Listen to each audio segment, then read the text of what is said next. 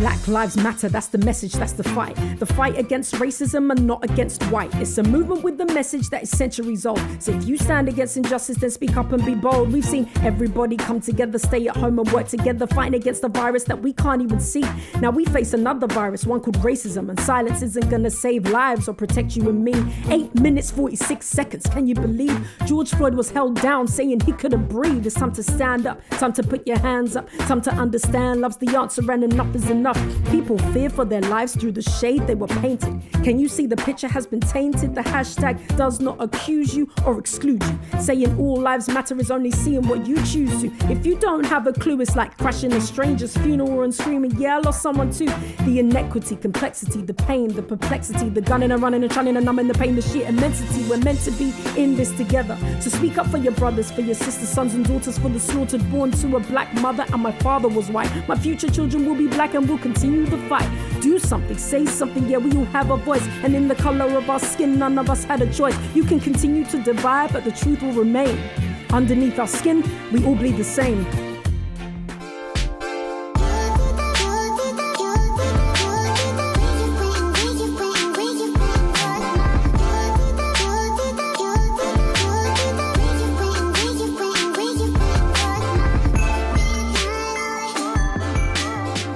Hello guys and welcome to a new episode of Don't Let the Stands. You're here today with your hosts Eads Mackenzie and Nicholas Terrell and Shopper. And it is the very last episode of the season. We're sad, but I think we're kind of slightly reassured, especially with everything that's going on at the moment. How are you both doing? I'm good. I am happy in a way that it's the last episode just because we're such perfectionists and kind of like recording in this format has been like, it's not been challenging actually, it's been really easy. It's just the audio quality that I'm like these guys are gonna have to bear with us again, but that's all podcasts and everything during this period, so I know that we're not alone. But yeah, it will be a chance to just take a break, see how COVID is going and see if there's a way we can meet up in person somehow, some way, in some clean conditions. But yeah, besides that, I'm all good. In terms of like the weather and stuff's been a bit shitty this week, but it's sunny today, which is, great. And yeah, besides that, all good. How is everyone else? Shop Eden, how are you guys? Well, fine. Okay. I would just like to say that I am proud of us for finishing, because I was saying to my friend yesterday, obviously when Miss Verona came in and swept the universe, everything just kind of was like a standstill, and kind of, none of us knew what we were going to do. I think we underestimated how long this would go on for. So I think we're kind of like, okay, we just won't record for the time being. But then, as the weeks, passed and the months passed, we realized, Miss Verona is going to be here for a while, so we're going to have to adapt. And what I've loved about not only just us, but also just loads of my favorite creatives during this time, is that it's just really shown how adaptable humans are to situations. Because I'm like now seeing that so many, even TV shows, live TV shows have adapted well to things like this. And even like when it comes to artists doing promo now, like I was recently watching all of Yvonne Orji's filmed features like Vanity Fair and stuff like that. And this is all happening in her home, but people are still making it work. And we are making it work. So I'm proud of us for making it work and finishing the season and, still giving that good content. And I just feel we've had some really good conversations post the studio time. So that's me. Other than that, life is long. I'm tired, but I am still here by the grace of God. Word to Dorinda Clark Cole. All right. Yeah, I'm good. I'm in a space of kind of just focusing on how much attention I give to my like devices and like the media and everything that's going on at the moment. I've been finding that it's kind of been really affecting me mentally, like just seeing all of the kind of riots that are going on. And when I say riots, I mean at the moment it is Saturday and there was a kind of revolt because in the UK there's this new kind of idea that the Black Lives Matter people or the protests are trying to rip down all the statues in the UK, and because of that the far right have come out now, and like just watching news is actually quite upsetting at the moment, and like just Twitter, Instagram, like all those places, there's just like a cesspool of so many political conversations So I've decided to step away from a bit. Like I'll use it, but I don't have Twitter on my phone and I have Instagram on my phone. And anyone listening to this who's been feeling overwhelmed by the use of technology, I would suggest you do the same. Like I've been doing this thing where I wake up at early in the morning and I don't touch my phone until a certain time, because you can't start the day with that type of energy. It honestly messes up your entire day just from that first encounter. But in terms of that, I'm trying to take more responsibility for my happiness, which is really interesting. I've started therapy again, which is good. And yeah, it's bringing up some interesting conversations. And shout out to anyone who's doing therapy at the moment virtually. Shout out for continuing your progress. And that's me, really. That's me. So it's another week. It's the last episode of Don't Alert the Stands. As always, we're going to probably say at the end, but I just want to say thank you to everyone who's listening, and thank you everyone who's new. We've been seeing you joining on from Apple Podcasts when they gave us that spot on Black Lives Matter. But yeah, let's start the episode. So Shoppe, do your thing. Right, so we're going to get into the... What do we call this? The listens section? Why have I forgotten what we call this? I think that's what we call it, the listens section. Am I right in saying that? Have I forgotten? What we have been listening to. That's exactly it, Nick. That's what we call it. What we've been listening to. Thank you. So this week I have one album and 3 songs. So I'm going to start off with the album. So this week I revisited the UK Queen of Soul, Miss Beverly Knight. I have her 3rd album, Who I Am, which came out in 2002. And I think over the last week listening to this, and even just kind of thinking about her career as a whole, because I've always noticed that she's arguably more famous now, she has a bigger profile now, doing all like the West End and theatre stuff, as opposed to when she was actually regularly recording music in the late 90s and early 2000s. And it just kind of really saddens me that she's really left like a whole bunch of great material that wasn't really given its just due, because, as I've discussed many times in the show, that the UK music industry has a very fickle history with R&B music, especially with R&B music from British people, which is odd.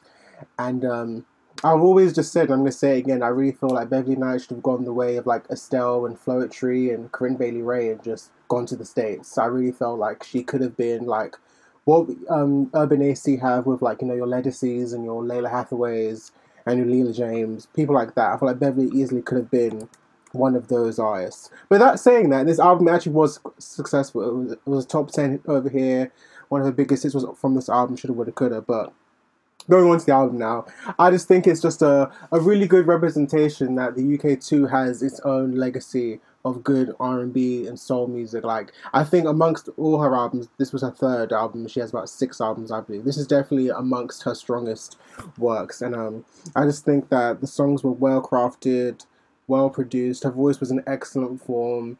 And I just kind of love her. I just love the way she delivers on a track, like the conviction she delivers with her songs. And I love the production, and I kind of love how it kind of runs the gamut of like R&B and soul music.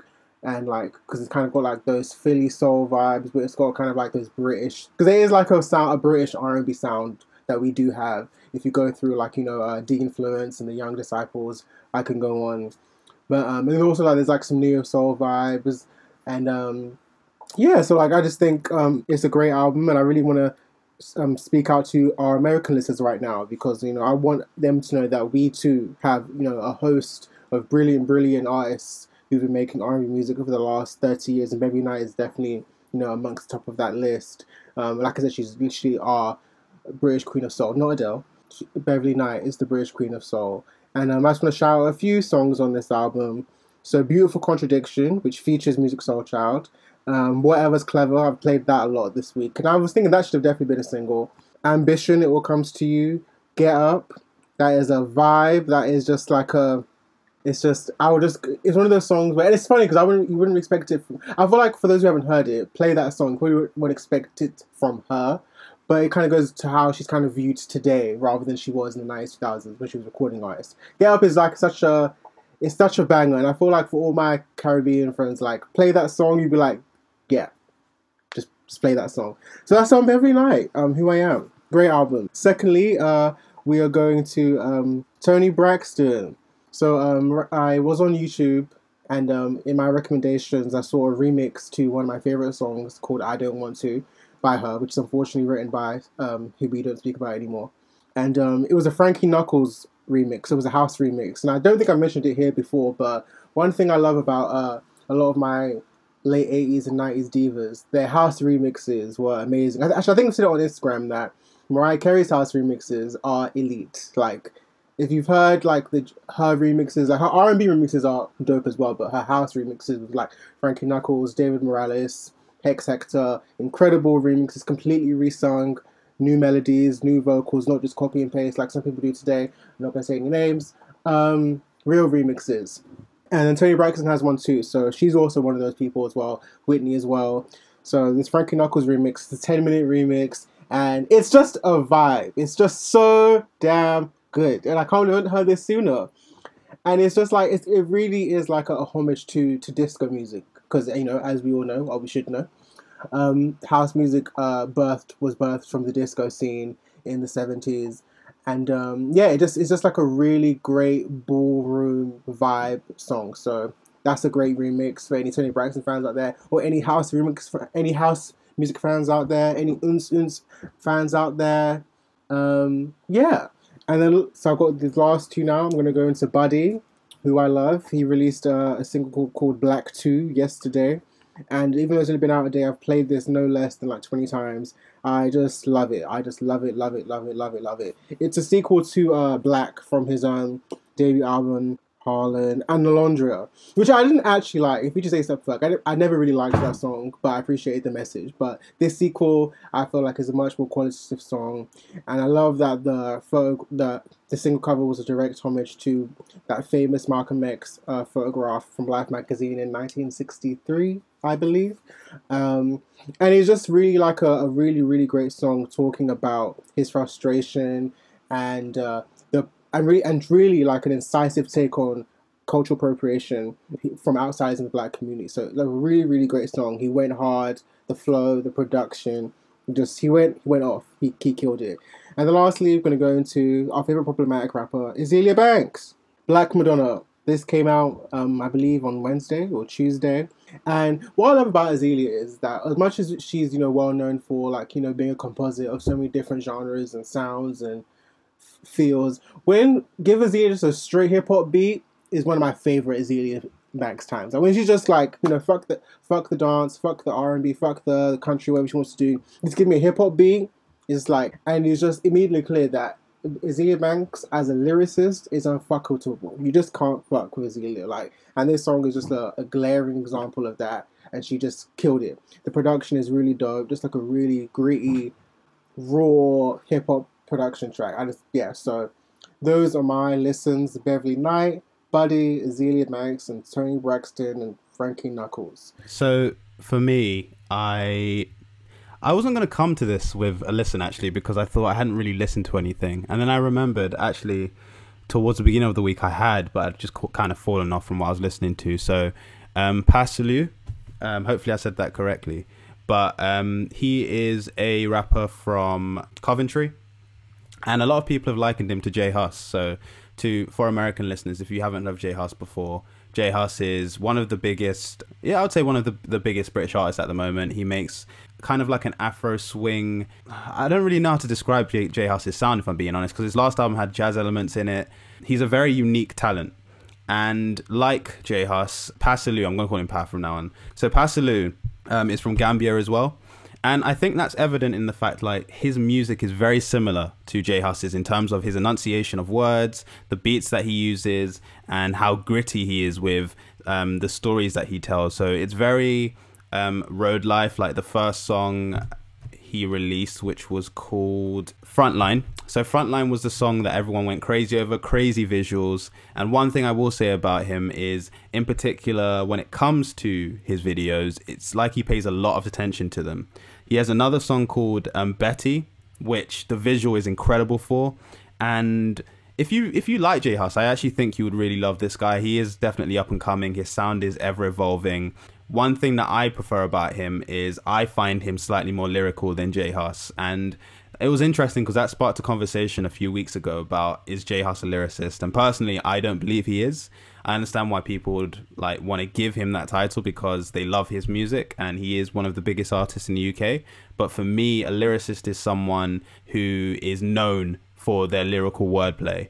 And I don't look to J Hus for that personally. And when I go to J Hus albums, I usually go for a vibe. I go for like a certain kind of ambiance that he brings, but not lyrics in particular. And Pasalu, I've really enjoyed his music, and listening to him, he has a story to tell. He wants to actually engage with his audience and talk about, this is where I come from and this is who I am. And so those two songs that I would recommend people listen to are Betty, and actually 3 songs: Betty, Hit the Block, and Frontline. So Hit the Block is a song by SL. It's a song by a drill artist called SL, and Pasalu features on it as well. Very good song, very catchy. And he definitely has an ear for beats as well. So definitely watch him out. He's going to be one of the biggest artists in the UK. I honestly believe that. And he's very, very talented. Next, I will talk about Janae Claudette. So I went back to Janae Claudette. Throwback? What do you mean throwback? Yeah, she was like, one of my SoundCloud R&B faves back in like 2013, 2012. Yeah, so she's another one of my YouTube, like someone that I used to love listening to on YouTube. And I went back to her project Onto Something, which was released in 2018, because I loved the singles from that. I did speak about it, I think a few episodes ago, or like last season or something, but I went back to it again because I was just wondering, like, what happened to her? She kind of went silent for a bit, and I'd just seen she's actually released a song on the 10th of April, so I'll listen to that. But in terms of the project, it's definitely an album that I prefer the singles on. It's not something that I enjoy, like the physical product, but when she's good, she's really good. Like, I can see her being... I used to compare her to Tinashe when I was younger because of the type of sound she had. Like, it was very... I don't really know how to explain it. Like, I used to listen to a few artists, and Tinashe and Janae were 2 people I put together. Maybe because of their visuals. Yeah, I think it was because of their visuals. And also that you could tell that they were veering towards making slightly more poppy tracks in their music. And songs like Twisted, for example, Love Me Back, you can definitely tell they're aimed for a pop audience. They do have like an R&B sound to them. But in terms of her music, I listen to it to calm down and kind of just find something to vibe out to, and she's very good at that. So listen to Onto Something by Janae Claudette, and those are my listens. A little messy today, my mind is kind of all over the place, but those are my 2 listens. So Pasalu, check him out. Check out most of his songs. I haven't heard a bad song yet, so I genuinely trust in his music. And listen to Janae Claudette, and that is me. I just want to say I'm glad you put out Tinashe in there, people who sound like her, because I've said this before, when we talk about like the forefathers and foremothers of the alternative R&B, like we always, when it comes to the women, we always talk about just Janae, but Tinashe needs to be in the conversation too. So I'm glad you mentioned her right now, because I agree. When I was listening to Janae Claudette many years ago, it was very much of early Tinashe. So I just wanted to say that. Yeah, and also I think it's because you highlighted a few episodes ago how important like Sierra's influence was on like the new girls, and how she's kind of someone that doesn't really get her shine. And I definitely think with these like new R&B people, just to echo what you said before, it's evident that Sierra is someone who is very, very, very important to these new girls. And Janae Claudette, 100%. Like, even looking at the visuals of like the torn jeans and all of those types of things, it's very Sierra in my opinion. So yeah, I just think Sierra needs to get her flowers. Although the latest albums aren't good, I will agree with Chope on that. But no, it's true. I said it before. Like, we always talk about Beyonce and Rihanna's impact on the new girls, and obviously, we can see that. But Sierra definitely needs to be mentioned there too. Like, she's definitely had. I said it before. Normani is more Sierra than Beyonce, but no one will ever say that. Yeah. Oh, actually, sorry, I have one more listen. I just realized. So there was an artist on Instagram who I actually had a conversation with because one of his songs was sponsored to me using that Instagram sponsor, which is actually quite good. I don't know if you guys can tell, but I've actually been recommending a few songs that have just randomly popped up on my Instagram feed. And if that's the purpose, it's working. But there's a song called Red Curtains by an artist called Tamu Oaks. And he said we could play a clip, but it's basically like a lover's anthem.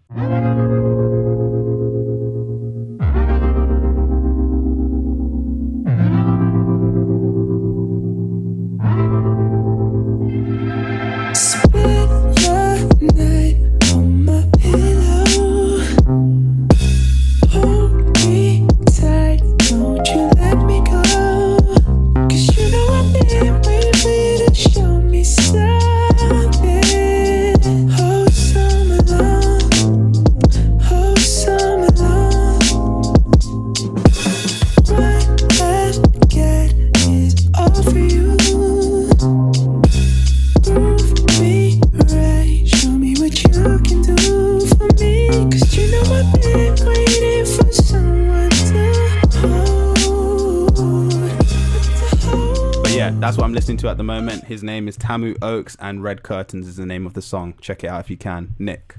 Hey, sorry. Yeah, sorry. Woo! I was just deciding what I wanted to pick. So, yeah, I'll start with Lil Yachty. So he released his third project, I believe it is. And on that album is a song with Tyler, the Creator, A$AP Rocky, and Tierra Whack called TD, which stands for Tokyo Drift. So the song obviously samples the iconic Tokyo Drift song by Teriyaki Boys, which was on the Fast and Furious soundtrack. So I really liked particularly A$AP Rocky's cadence. I've always actually been a fan of his cadence. I just wish his bars were better and more elevated across his career, which is why I prefer A$AP Ferg out of the whole A$AP Mob crew, collective, etc., whatever you want to call them. But to be honest, he provided the perfect balance for Tierra Whack's aggression on this track, and I think, yeah, he was the perfect mellow to kind of balance the song out. Tyler, the Creator, killed it, like in terms of punchlines and his own verses as well. When he wants to get in his bag, he really does. Sometimes he stays quite chilled and relaxed, but then sometimes he bodies tracks. So I prefer personally when he like goes straight lyrical and just body shit. So on this particular TD production by actually Lil Yachty as well as 30 Rock, I believe he does quite well on it. I think he's perfectly placed. I think he's just after Tierra Whack, and both of the two bounce off each other's cadences and flows really well. Tierra, obviously we've praised her a lot on the show, both myself and Eden particularly, and I think she really, like, she kills it amongst these men, and it just kind of shows that she's a boss. She's literally a boss. Like, I was reading a profile piece by her, by Evie Annie, of course, on Teen Vogue a few weeks ago, and she's such an incredible character, and she's really putting Philly on the map in terms of Philly gets slept on a lot, but there's so many different talents that have come from there. It's a cultural part. Yes. Where the East Coast is concerned, Yes. like it does a lot for the movement of it. So I think, as well as obviously you've got the go-go in DC, and then you've got New York for being New York, you know, the epicenter of hip hop. Philly's definitely that great mid balance, and I've actually traveled the whole route, like through to DC, from New York to DC, and it was just really interesting seeing the landscape, seeing the area and stuff. And I'm definitely wanting to stop off there next time. If I went to New York this time, I was doing the same route, I would have definitely made some time to just stop, even if it was to get some food in Philly, because there's so much cultural things going on down there. So yeah, I think it's a great song. Lil Yachty is not mumbling anymore, which is amazing. It just shows his artistic growth. If you didn't know, he's done a lot of songs for like the likes of City Girls, like he's produced and written a lot of stuff. He's very talented beyond what people have said, and I've noted it before on socials, the fact that like I just hate the fact that Ebro and old gatekeepers used to like really like bully him in interviews and stuff, and he's a quite quiet character and quite reserved and stuff. And when he was first coming out with Lil Uzi Vert, like Lil Uzi Vert had the energy to like battle the Ebros and stuff, but like you could tell that he was getting particularly irritated, Lil Yachty, with Ebro's kind of comments and stuff like, oh, let's see who the mumblers are going to be here and stuff like that. And Lil Yachty's proven that he's going to be here, whether it's in a producer capacity or whether it's in an artistic growth. He's literally barring now. I'm not going to say he's the best lyricist, but he's not mumbling anymore, and I completely respect that growth, because as I've said on the show a lot of times, I love trap where people are speaking as well. Like, I don't mind mumbling if it works in terms of sonics and if it works with the production, but when people are really spitting and like just talking their shit, like whether it's saying imaginative stuff like Much of Nothing or saying like deeper stuff, I don't mind what you're talking about. And I think Yachty has really grown. Like, this project, I haven't like listened to it in its entirety a lot of times. I think I've played it around 3 times since its release.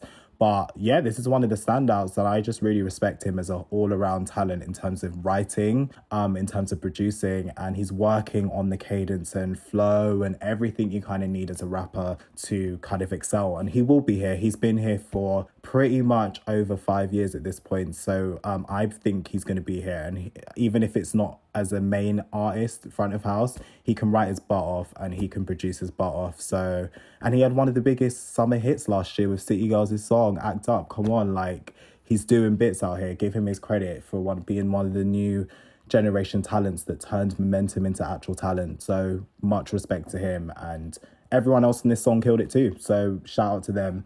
So that is Tokyo Drift, stylized as TD on his album if you want to listen to it. And then moving on, I'm going to go to the guy who I wanted album to drop on Friday, but it's got delayed till July 3rd, Pop Smoke.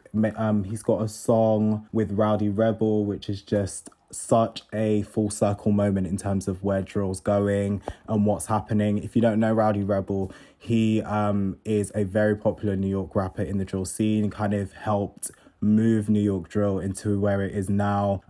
He collaborated with Bobby Shmurda on Computers.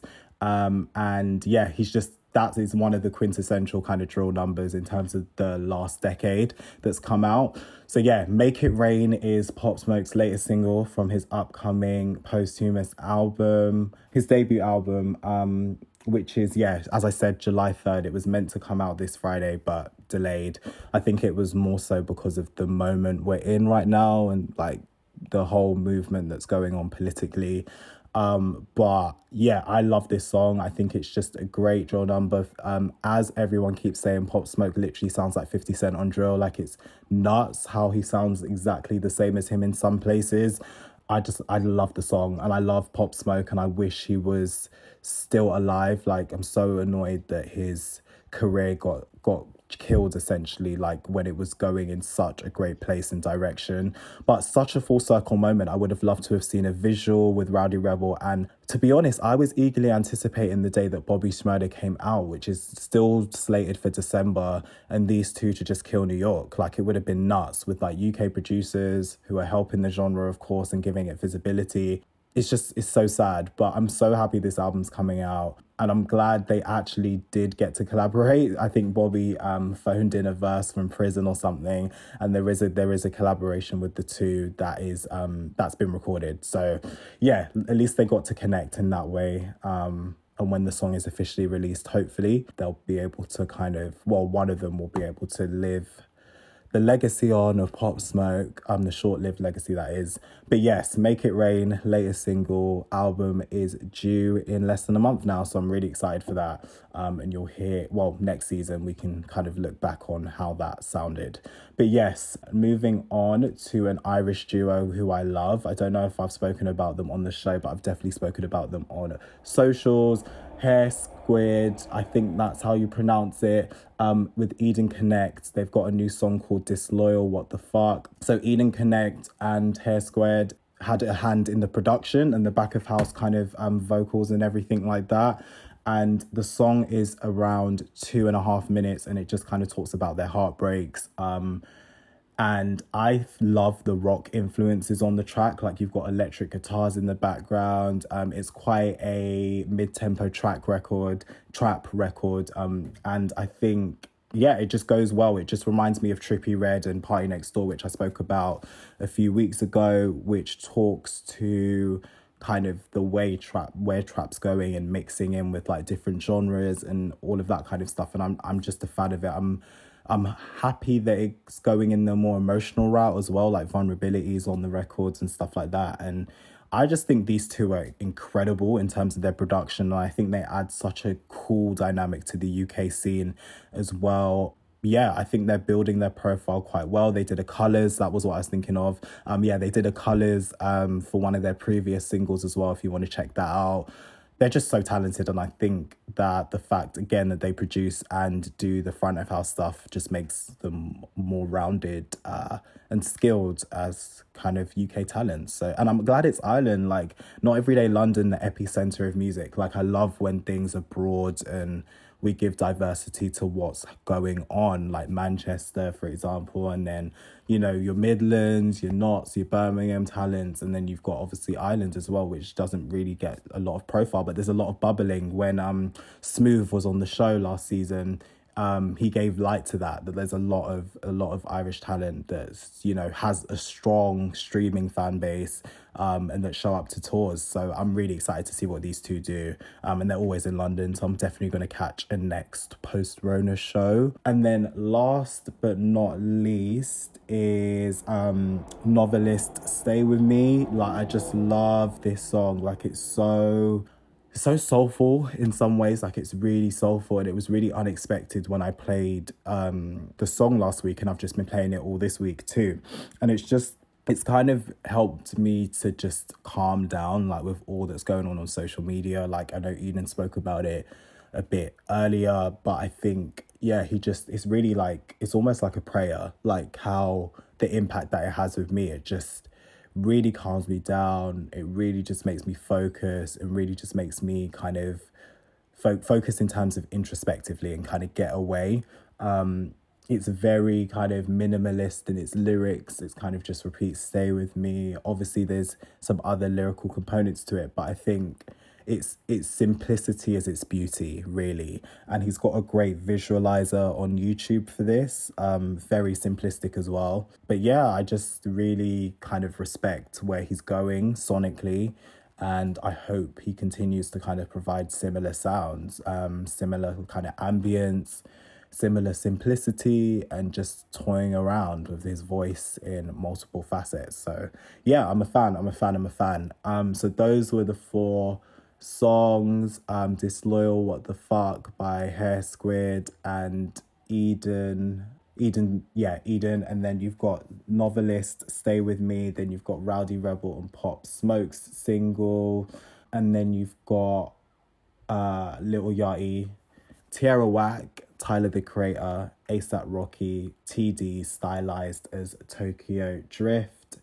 And yeah, sorry, Pop Smoke's one was called Make It Rain. And we'll move into the news section now. We've got it's quite an industry heavy news section this week. We will start off with Capital. So Capital Xtra, that is, they've had a little bit of scrutiny from internal members. This is still following on. I feel like we've spoken about this for like pretty much the latter half of this season. Yeah, Black Lives Matter continues. Of course, it's a lifelong movement. And Yinka and Shayna from The Morning Show have gone against kind of Global's reaction to Black Lives Matter and what's going on. So they released a joint statement and said that they were embarrassed by what's going on Global Radio in the wake of the protests that happened last weekend. So the statement starts: as 2 Black women who front the breakfast show on the biggest Black music station in the UK, we were completely embarrassed by the response from Capital Xtra, especially the seemingly copy and paste job in terms of the statement released. It's upsetting to receive messages from Black people who work in the company who are scared of coming forward. And at first we weren't sure if this was a forum for presenters to share their opinions, but honestly, we don't know what else to do. They've echoed that they were obviously exhausted as Black women in the public eye and forward-facing reps for the company who are actively speaking out against white privilege and fighting for change. We currently don't feel like we have the backing, of the place that they call home. We are more than open to having discussions and being involved on how we can work on moving forward. So they obviously want to be a part of the company's change. A source at Global actually reported to The Guardian that they were saddened by the lack of genuine commitment to diversity. So this is outside of obviously Yinka and Shayna, and they said there's never been any genuine commitment to BAME, hate that term, but BAME representation or developing female leaders. So yeah, they basically released their statement following staff discussion of comments made by the Global founder and president Ashley Tabor King, which obviously prompted a lengthy discussion on the company's internal discussions work forum. So they just said it's kind of not enough, like the response that Global are doing. They're kind of being silent on the issues, or like very tame in their response to Black Lives Matter and representation. So yeah, this is what's going on in terms of Global and Capital Xtra, to be specific. What do you guys think about the 2 speaking out and companies retaliating to Black Lives Matter? I think it's important, personally.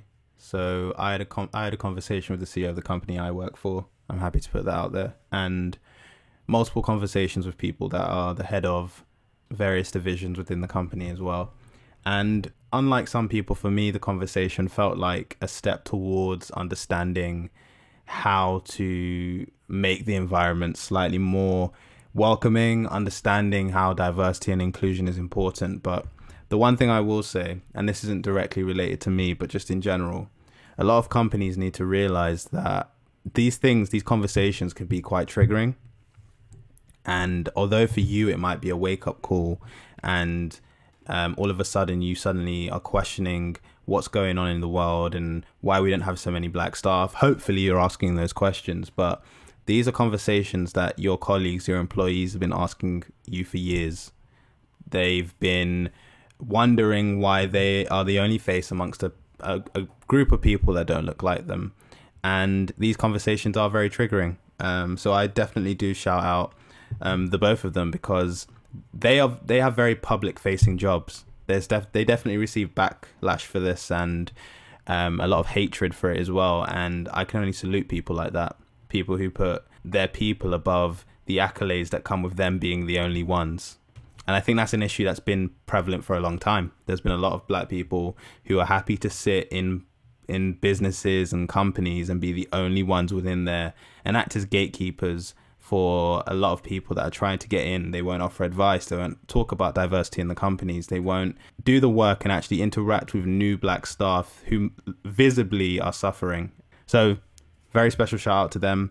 And yes, companies do need to stop copy and pasting their responses. Think about the people who work for you, the people who make you money, but also on a human level as well. Write about how it's affecting people. Right now we're in the middle of a pandemic and black people are fighting another virus that is currently going through our community, or at least affecting our community, and we're expected to work our normal jobs. It is a lot of pressure. So yeah, very special shout out to them, and sending them power. Really, that's me. I feel like Eden has said everything very eloquently, so I don't think I'll have much to say on this, but I do think it's worth mentioning that Capital Xtra is in England the biggest radio station for black music, quote unquote. Like, obviously there's BBC Extra, but that's under BBC, whereas Capital Xtra as a whole is kind of recognized as the paragon of black British music, well, black music in general.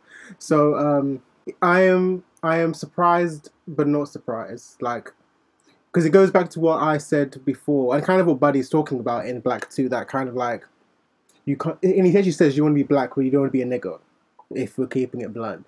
And it kind of just goes, because I'm very sure, well actually I know, because I was reading the article, that, the CEO and the directors of Capital and Global are white people, surprise, surprise, chaos surprise. But it just kind of just shows like your lack of tact, but also your lack of connectivity. Think, use your brain. Like, what's not clicking here? Like, oh, we champion black music. We have black front-facing radio hosts and DJs. Surely we should have a much more personable statement to put out. And then also, it wasn't mentioned that, but there's apparently like an internal group forum at Capital, well, Global Radio, which I guess is like their version of Slack, and they actually apparently were speaking up about the lack of proper response to the racial climate right now, and apparently it was removed and moved to another platform within internally. So this kind of just shows once again like the silencing. It's like you want to talk up, you want to do your statement, but like you don't really want to adjust the things internally, the things happening in your own company, in your own back door.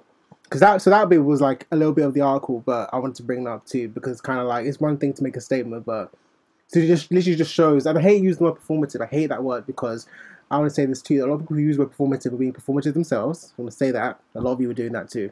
But like the fact that there are people actually trying to, speak up and, vocalize their issues or concerns internally, and even those are being like shunned, it's like, it's not a good look. It's not a good look at all. And it's not surprising. And it goes back to why I said that if you work with black people and have black artists or black clients, like, you of all people should especially be more privy to how you can make change and influence and use your privileges. But hey ho, the whites are gonna whites. I do also think it's important to highlight that Capital Xtra, previously it was Choice FM. So I do think we also need to talk about how integral Choice FM was to black people, because it was a station we turned to. Like, I used to listen to it on the way to school every single morning, and it would be a place where you would hear people who were like you. You would hear you'd hear music people talk about from your community. You would hear black people talking about everyday things, and then it was sold to Capital Xtra, to Global, and Global made it Capital Xtra, and now it changed completely. So it's very interesting because for a lot of people, this station, like you can see this station frequency number or whatever you call it and relate it to a lot of happy memories. But for something like this to happen, it's quite evident that this is something that is quite saddening to hear. A former safe space is now somewhere that has to be reminded of Black lives. Choice FM built the foundation for Capital Xtra, so it is very sad. But yeah, sorry, Nick, you were saying? I was just going to say, even in name, Capital Xtra kind of gives its inferiority. So I don't find this surprising at all in terms of how the respect isn't given. I actually was at a presentation earlier this year with someone from Global. I'm not going to say where this happened, but they barely referred to Capital Xtra in their presentation, so doesn't really shock me at all. Just in terms of how little Black people probably mean to the company. And it just reflects like what the likes of ET Canada have done to their employees. So they obviously said internally to someone, Ika Wong, I believe her name is, and they said to her that a Black woman, that essentially Black Lives Matter isn't on the agenda here. Like, we cover pop culture news and celebrity news, but then when pop culture and celebrity started to pivot towards Black Lives Matter, that's when they spoke up, while still discrediting obviously their Black employees, not paying her travel expenses for 3 years, not paying her day rates where she's kind of preparing for her on camera time, not paying that rate or telling her that it even existed as the industry standard, and only paying her £400 as a camera standard day rate. So doesn't really surprise me with what these companies are doing, trying to just get in front of obviously Black Lives Matter temporarily, in my opinion, and not respect Black people. So yeah, it doesn't really surprise me. I'm glad they spoke out, especially as two Black women in a patriarchal society where Black women are seen as probably the bottom. No, actually, they are considered the bottom, with misogyny in place as well. So it's, yeah, really brave of them. And yeah, Yinka, I've met her before. She's very she's a lovely girl, and she's definitely got her head screwed on. So I'm glad that she is doing the work internally to kind of call these people out, just so we know where we stand. So it's cool. And yeah, I was like Eden, a Choice FM listener, avid, loved the station. It's a shame that what happened with Global, but yeah, I hope these women continue to kind of keep accountability to where it matters, like with the heads of companies. And I also wanted to state that this trend, I did previously praise it, but it actually comes from a place of privilege. So these people, I said previously last week that one of the Reddit members, Serena's, is it husband or fiance? Husband, yeah, he stepped away from the company, and I at first praised it, but looking back, it's kind of a cop out, because you kind of get to just step away from the chaos while it still happens. So you kind of have the privilege to do that. So I think obviously think about the solutions, companies, if you even care, that is. Most of you don't, but think about how you tackle this, listen to Black people, but at the same time, you need to give us time, because as Eden said, emotional labor it's very taxing. I too had conversations with people high up in my company too. And yeah, I just wanted to spotlight this article from the Metro called "The Emotional Impact of Watching White People Wake Up to Racism in Real Time." I believe this sums up the exact thoughts that we kind of echoed during this segment. I think it's key to just do the work, let Black people have some breathing time, because this is our everyday life for decades at this point. And I think that, as Natalie Morris, the writer of this article, echoes, it's just time to give us our space for a while to just take this in. So yeah, I think shout out to the presenters, shout out to Yinka and Shayna, shout out to everyone who's Black in those spaces speaking out. We know it's not easy. yeah, we continue to stand in solidarity with you guys as we all together get through this hard time. But yes, I'm going to swift over to some more positive news. We're still in the UK here. So Atlantic Records UK has a new executive vice president. Who is this person? It is Austin Daboh, the incredible Austin Daboh.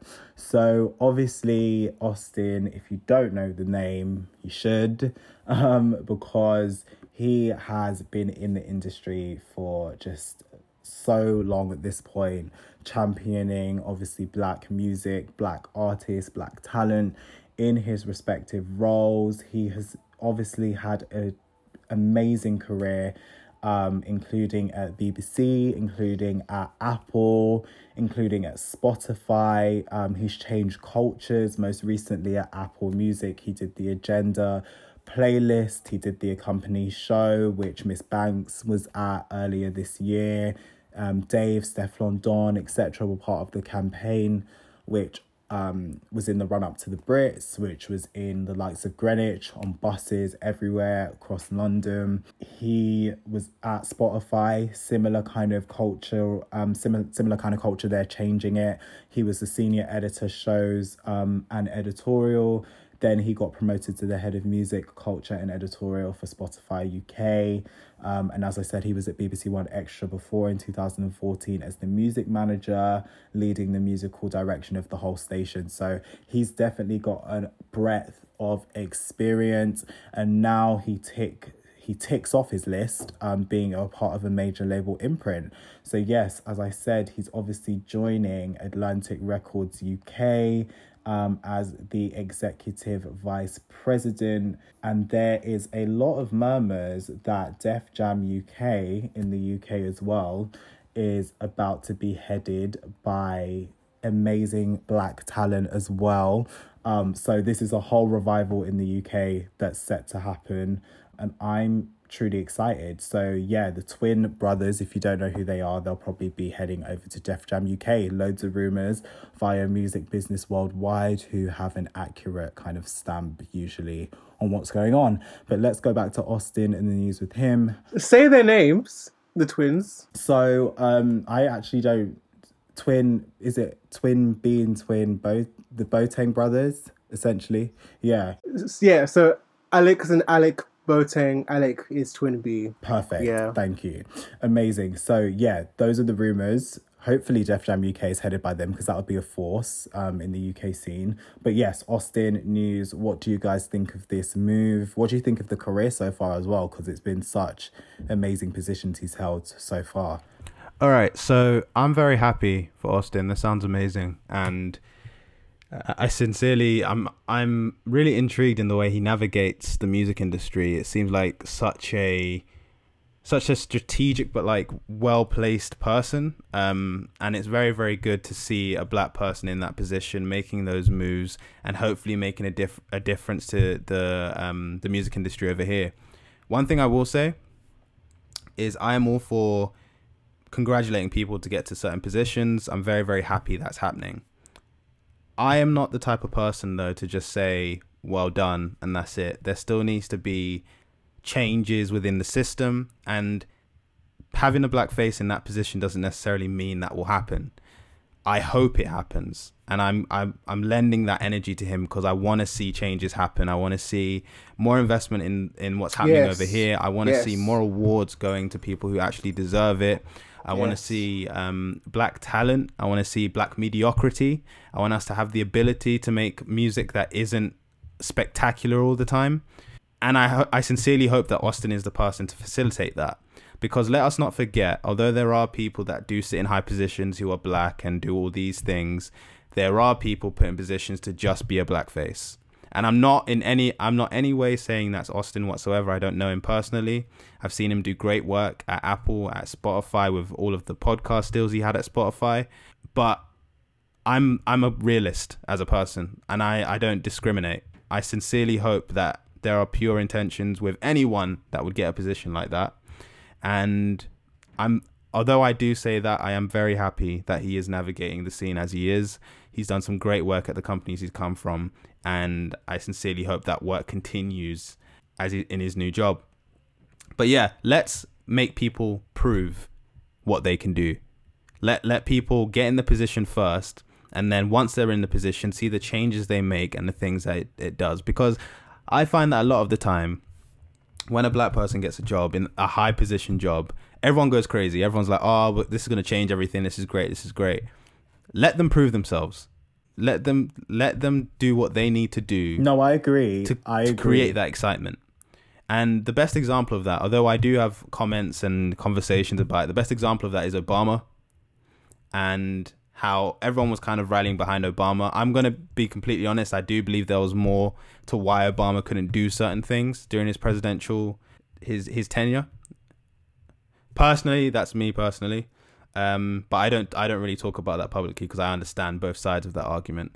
But what I will say is let people get in a position, because Obama is an example. Obama was in the position where Black Lives Matter was created. Obama was in a position where black people were being killed by the police.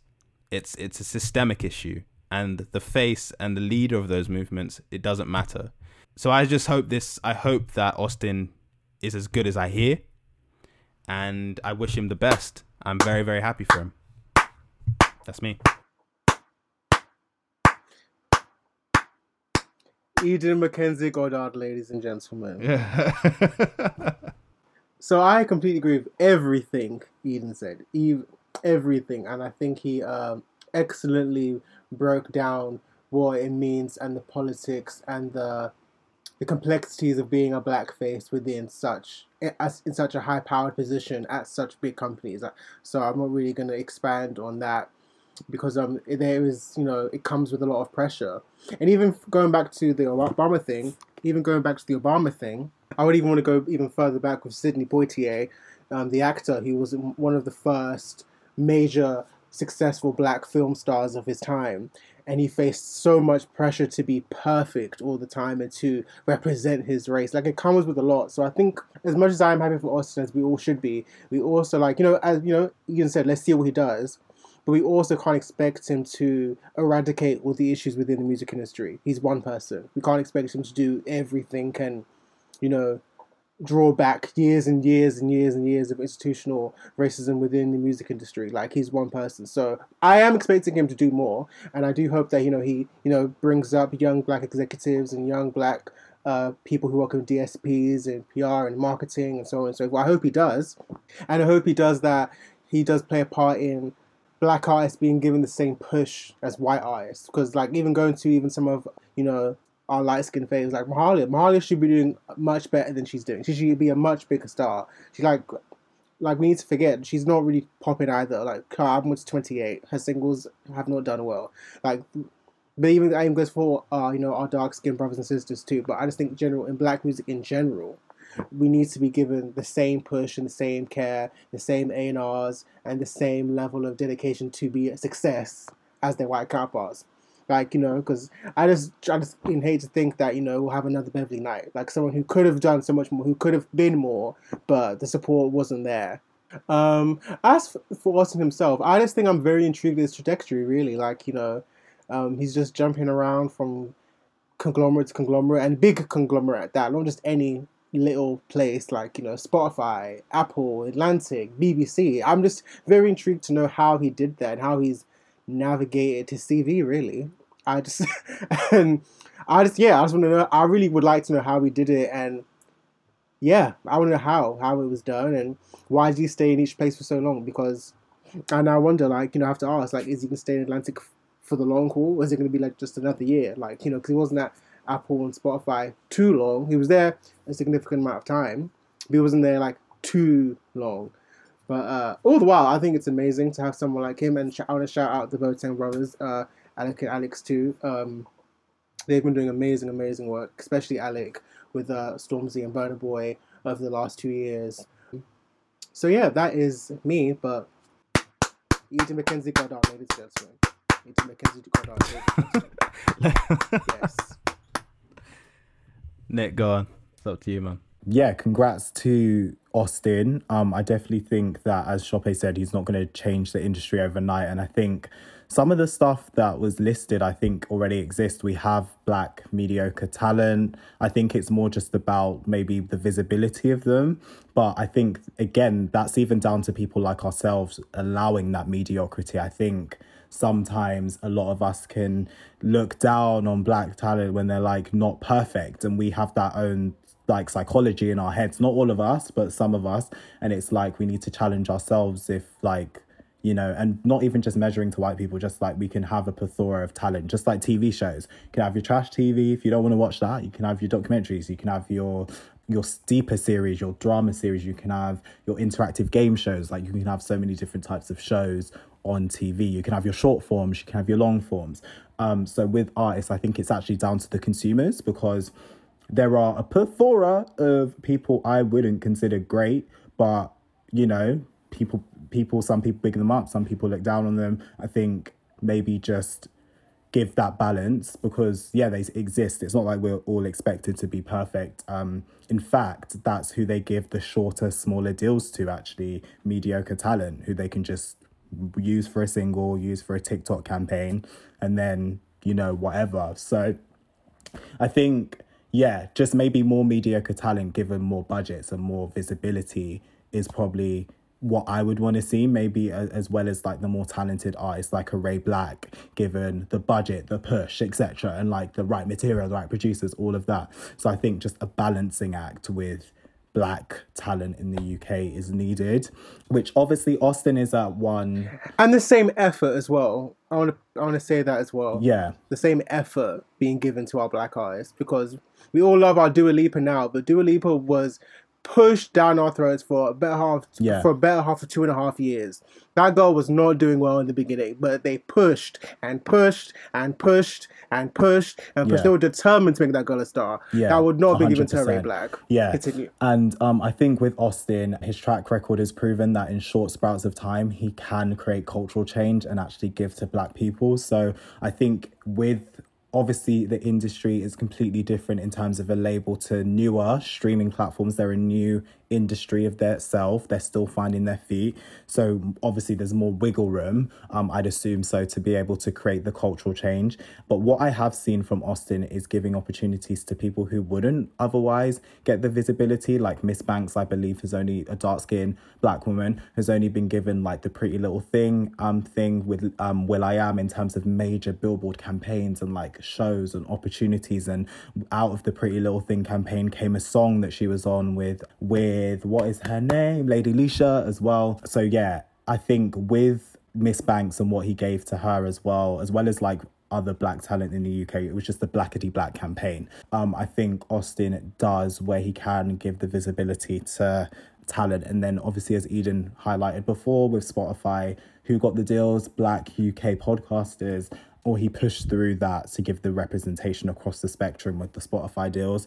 So yeah, I think Austin, where he can, he is about black people. I just hope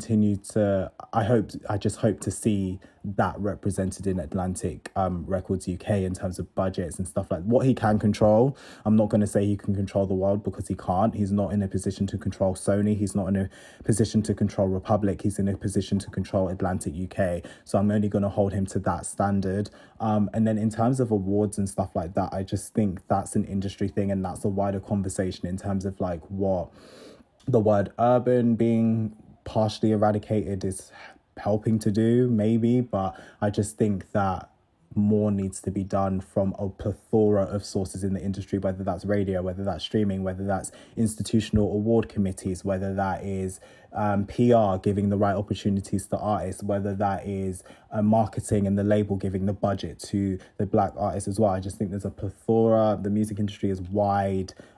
Journalism, like not creating the narrative, like with the video we posted about Keisha from the Sugar Babes, like not giving the narrative there, not leading black artists into questions, not giving the angry black women narrative. There's so much to be done on different, like we always say, racism is a system with many tenants, many offshoots, and there's so many different things that need to be done. So I think, yeah, with Austin in position, hopefully he can control what he can and utilize what he can in the right way.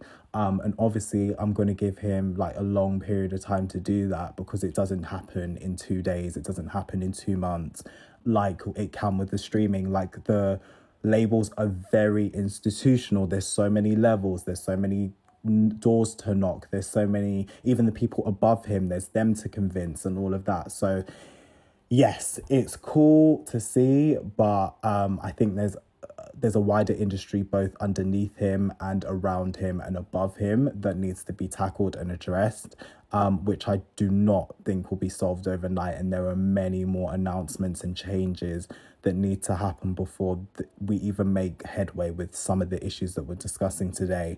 And I think initiatives like the show must be paused in terms of Black people being together. They need to just continue on a day-to-day basis. Like the episode was called A Blackout Life. It needs to happen on a day-to-day basis, and that unity and that openness. Like, I love what Whitney's doing. I love what Alex, I think it's Metropolis, both of them, love what they're doing, creating unions amongst themselves and like a Black women's chat and all of this kind of stuff. That is the type of work that's needed, so everyone has the visibility. What's going on? Oh, Atlantic are doing that, Metropolis doing this, X, Y's doing that. Let's know about that so that we can either challenge it or reject it completely. So yeah, I think amongst Black people in the creative industry, we just need to really have each other's back and not seek to fit into that trope of the token one. There can only be one, crabs in a barrel, da da da da. So yeah, I would love to think that Austin is going to do right by Black people via his track record. It's been blackety black, literally, since the start. So yeah, I can only hope that he continues in that same trajectory. Incredible. Congrats to him. And just shout out to him. I just think he reflects how people work these days. Like, millennials tend to not really even though he's not a millennial, but he was reflecting the millennial culture in terms of just going where the next opportunity takes you. We don't know whether it was like money, position, because this is the highest position he's had. So maybe it was that. Maybe he just wanted to kind of move up. But whatever his intentions are, I hope they're pure-hearted and for people bigger than himself. But yeah, big industry player in the UK. Shout out to him and what he is doing. I will move on unless anyone has like anything to say to the last topic, which is weird to say, like last topic of season 4. So we're talking about an institution which I hate right now, but the Grammys, they've announced 9 rule changes to their awards and nominations process, which I will outline as quickly as possible so I can finish the topic. But the first one is, in the Best New Artist, the Academy have dropped the rule that an artist may have released no more than 30 tracks prior to the start of their current eligibility year. Number 2 is they've changed Best Urban Contemporary Album to Best Progressive R&B Album. That one sparked a bit of controversy. Number 3 is they changed Best Rap and Sung Performance to Best Melodic Rap Performance. Again, caused a bit of wave. Moved Latin urban recordings from one category to another. So Latin urban recordings are moving from Best Latin Rock, Urban or Alternative Album to join Latin Pop albums in the newly renamed Best Latin Pop or Urban Album. The former category will be renamed to Best Latin Rock or Alternative Album. So essentially there'll be 2 categories, like the Latin Rap and Urban, and then the Latin Rock or Alternative albums respectively. Number 5 is, in response to allegations of conflicts of interest in its nominations review committees, the Academy has tightened its rules. So previously the rule was that committee members must disclose conflicts and leave the room and not vote in respective categories. Now they may not participate on the committees. The rule change makes it even more clear who should and should not be in the room. So we never want a conflict of interest. We never want people to perceive there's a conflict of interest. So the new rule exactly is at the time of the invitation to participate on the nominations review committee, a conflict of interest disclosure form will be provided. Each person invited to be a member of such a committee must disclose to the best of their knowledge whether in connection with any recording that may be entered in the current year's Grammy process. So the person would be in line to receive a nomination or win for any records being considered in a particular category. B, the person may have any direct or indirect financial ties to the recordings or creators under consideration. Or C, the person has immediate familial ties to any of the artists who in the top vote category sections, and or D, any conflict or interest actual or perceived outside of these parameters. Number 6 is in any effort to trigger more turnover on nomination review committees, the rules have been changed. So under the old rules, committee members had to take 1 year off after 5 years of service.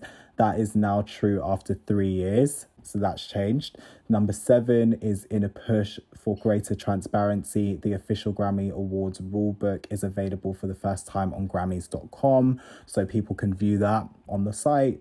8, capped at number 4. So the number of times principal vocalist can win for best musical theatre album. So they can only win 4 times essentially in that category. And number 9, the awards and nominations committee added some flexibility to its rule that it won't consider a failed proposal. Again, the following year, they added an exception. So proposals viewed in a different light due to changes in industry or technology may be considered in consecutive years. So those are the 9 changes. They're all available via billboard.com. Let's talk about it, probably namely the ones to do with urban contemporary, rap performance, and maybe the new artist one. So in terms of the amount of releases that are considered in a consecutive year to be under that eligibility for that category. If you need me to go over them again before we talk, let me know in those particular 3. But yes, I want to know your thoughts on those particular 3 when you want to speak. The Grammys are done. I, like Nick, have no interest in this show whatsoever, because that's what it is. It's a show. It's not an award show. And I understand the kind of excitement a lot of artists have when they get nominated for a Grammy, because hey, it's the Grammys, right? Like an amazing award show. But like in terms of viewership, they're dropping. Like 2017, 26 million views, 2020, 16.5. I mean, that's still amazing, but at the same time, they're obviously not adapting. These changes aren't good enough. The fact they're still using words like urban. No, they've taken it out. Like the urban changes. So urban's changed now to progressive R&B. That was one of the main changes that people were talking about. Yeah. Oh, okay. Even still, progressive isn't good enough. Progressive still isn't good enough. I still think they have a lot of work to do.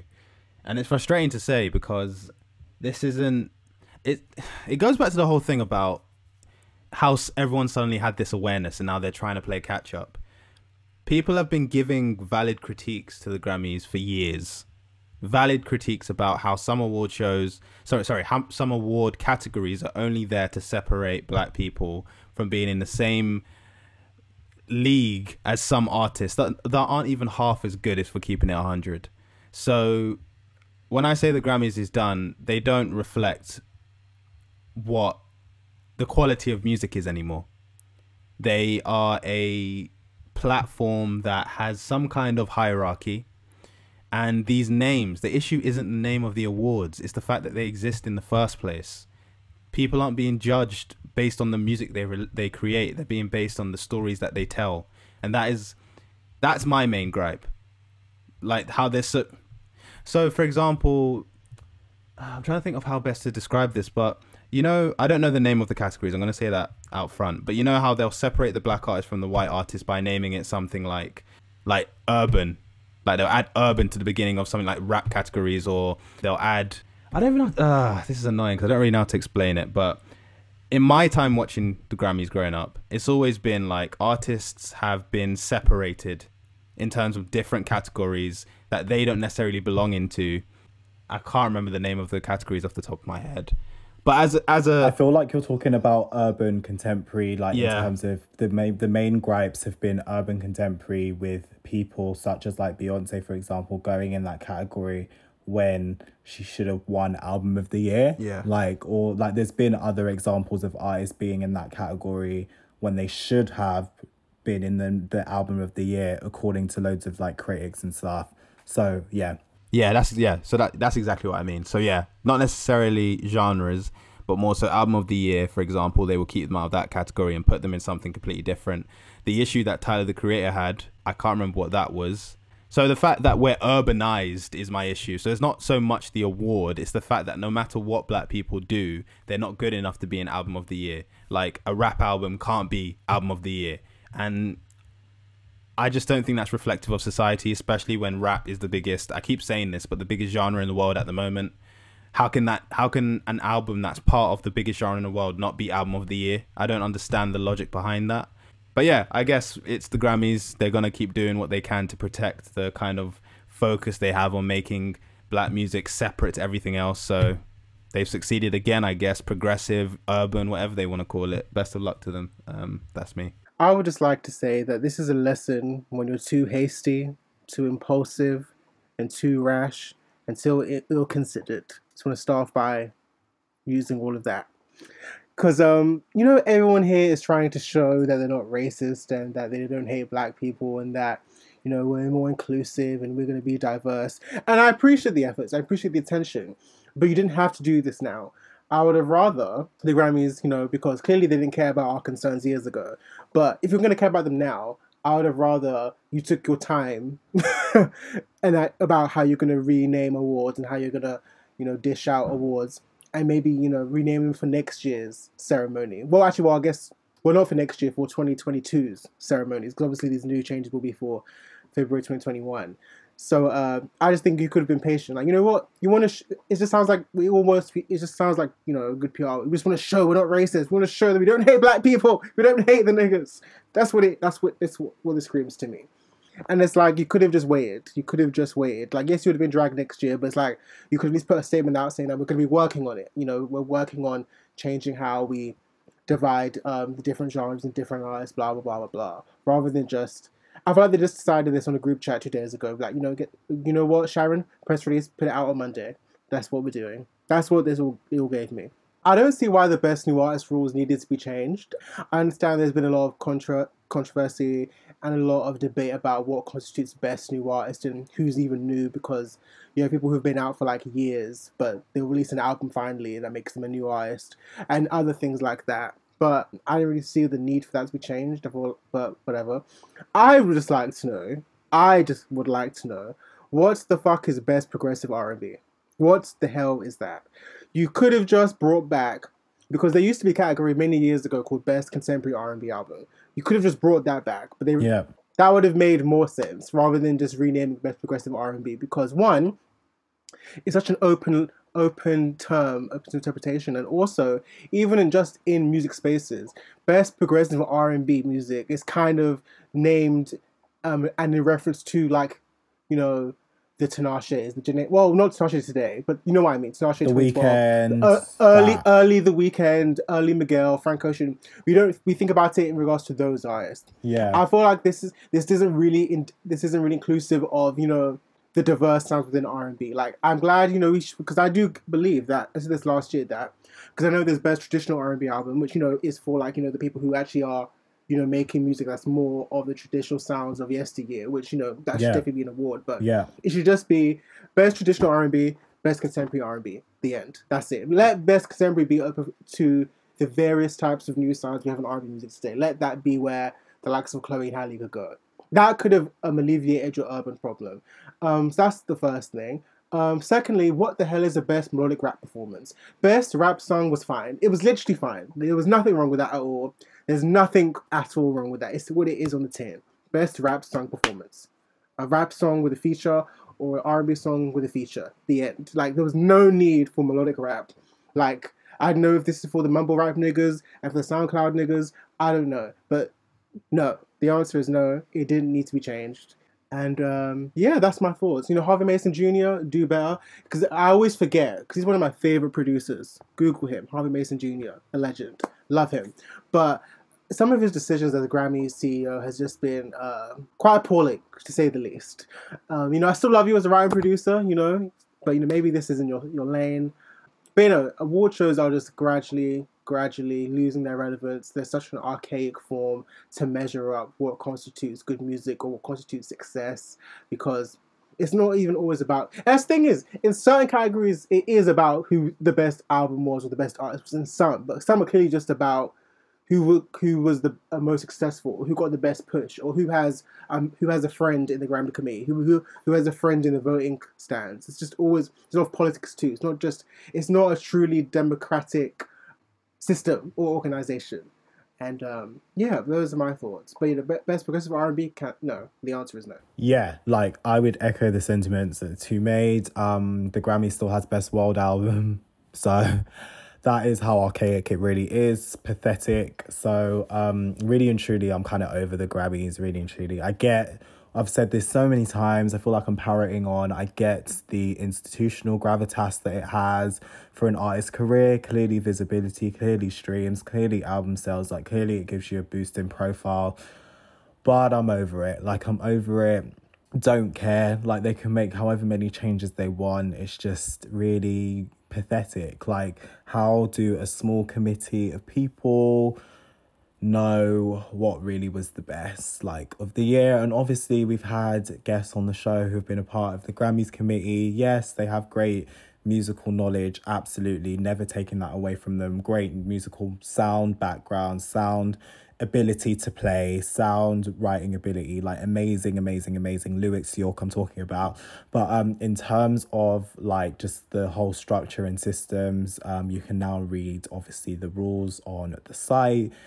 Just so political, so archaic. There's so many stories I've heard, both front of house and back of house, of the injustices that have happened. It's who they like.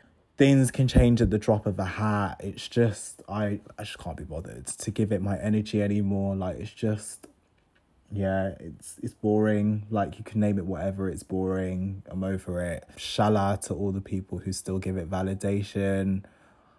I'm just yawning. Like, I'm actually tired. Like, I'm really tired. Like, I just can't be bothered with it. Sorry. Like, the whole discussion. Did a man say Shala? Yes, I did. To all them, man. I don't know. Like, if I could throw it in the bin, I would. Like, literally, if I could make it Control-Alt-Delete from existence tomorrow, I actually would.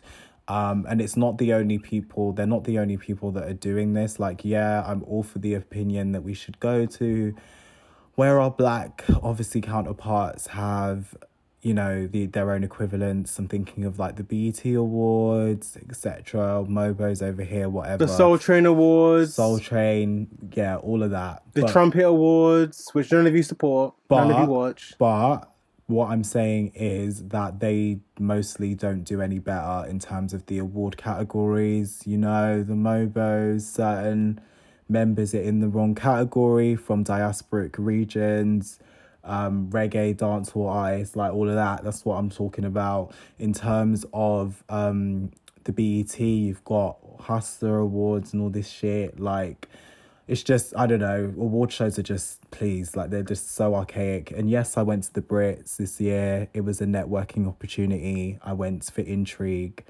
And even going to the Brits have just shown me how orchestrated these things are. Like, it's just, we just give them more power than they actually deserve or should have. Like, you know, someone may not win that year, but they could have actually had the best in the streets, as we love to say on this show. They could have had the best album in the streets or the best album across socials or whatever other metric. Yeah, I'm just bored. Like, I'm yawning, honestly. Even this Spotify and Apple Music Awards, like, yawn. Like, I'm sorry, yawn. Like, it's just all boring at this point. The music industry politics.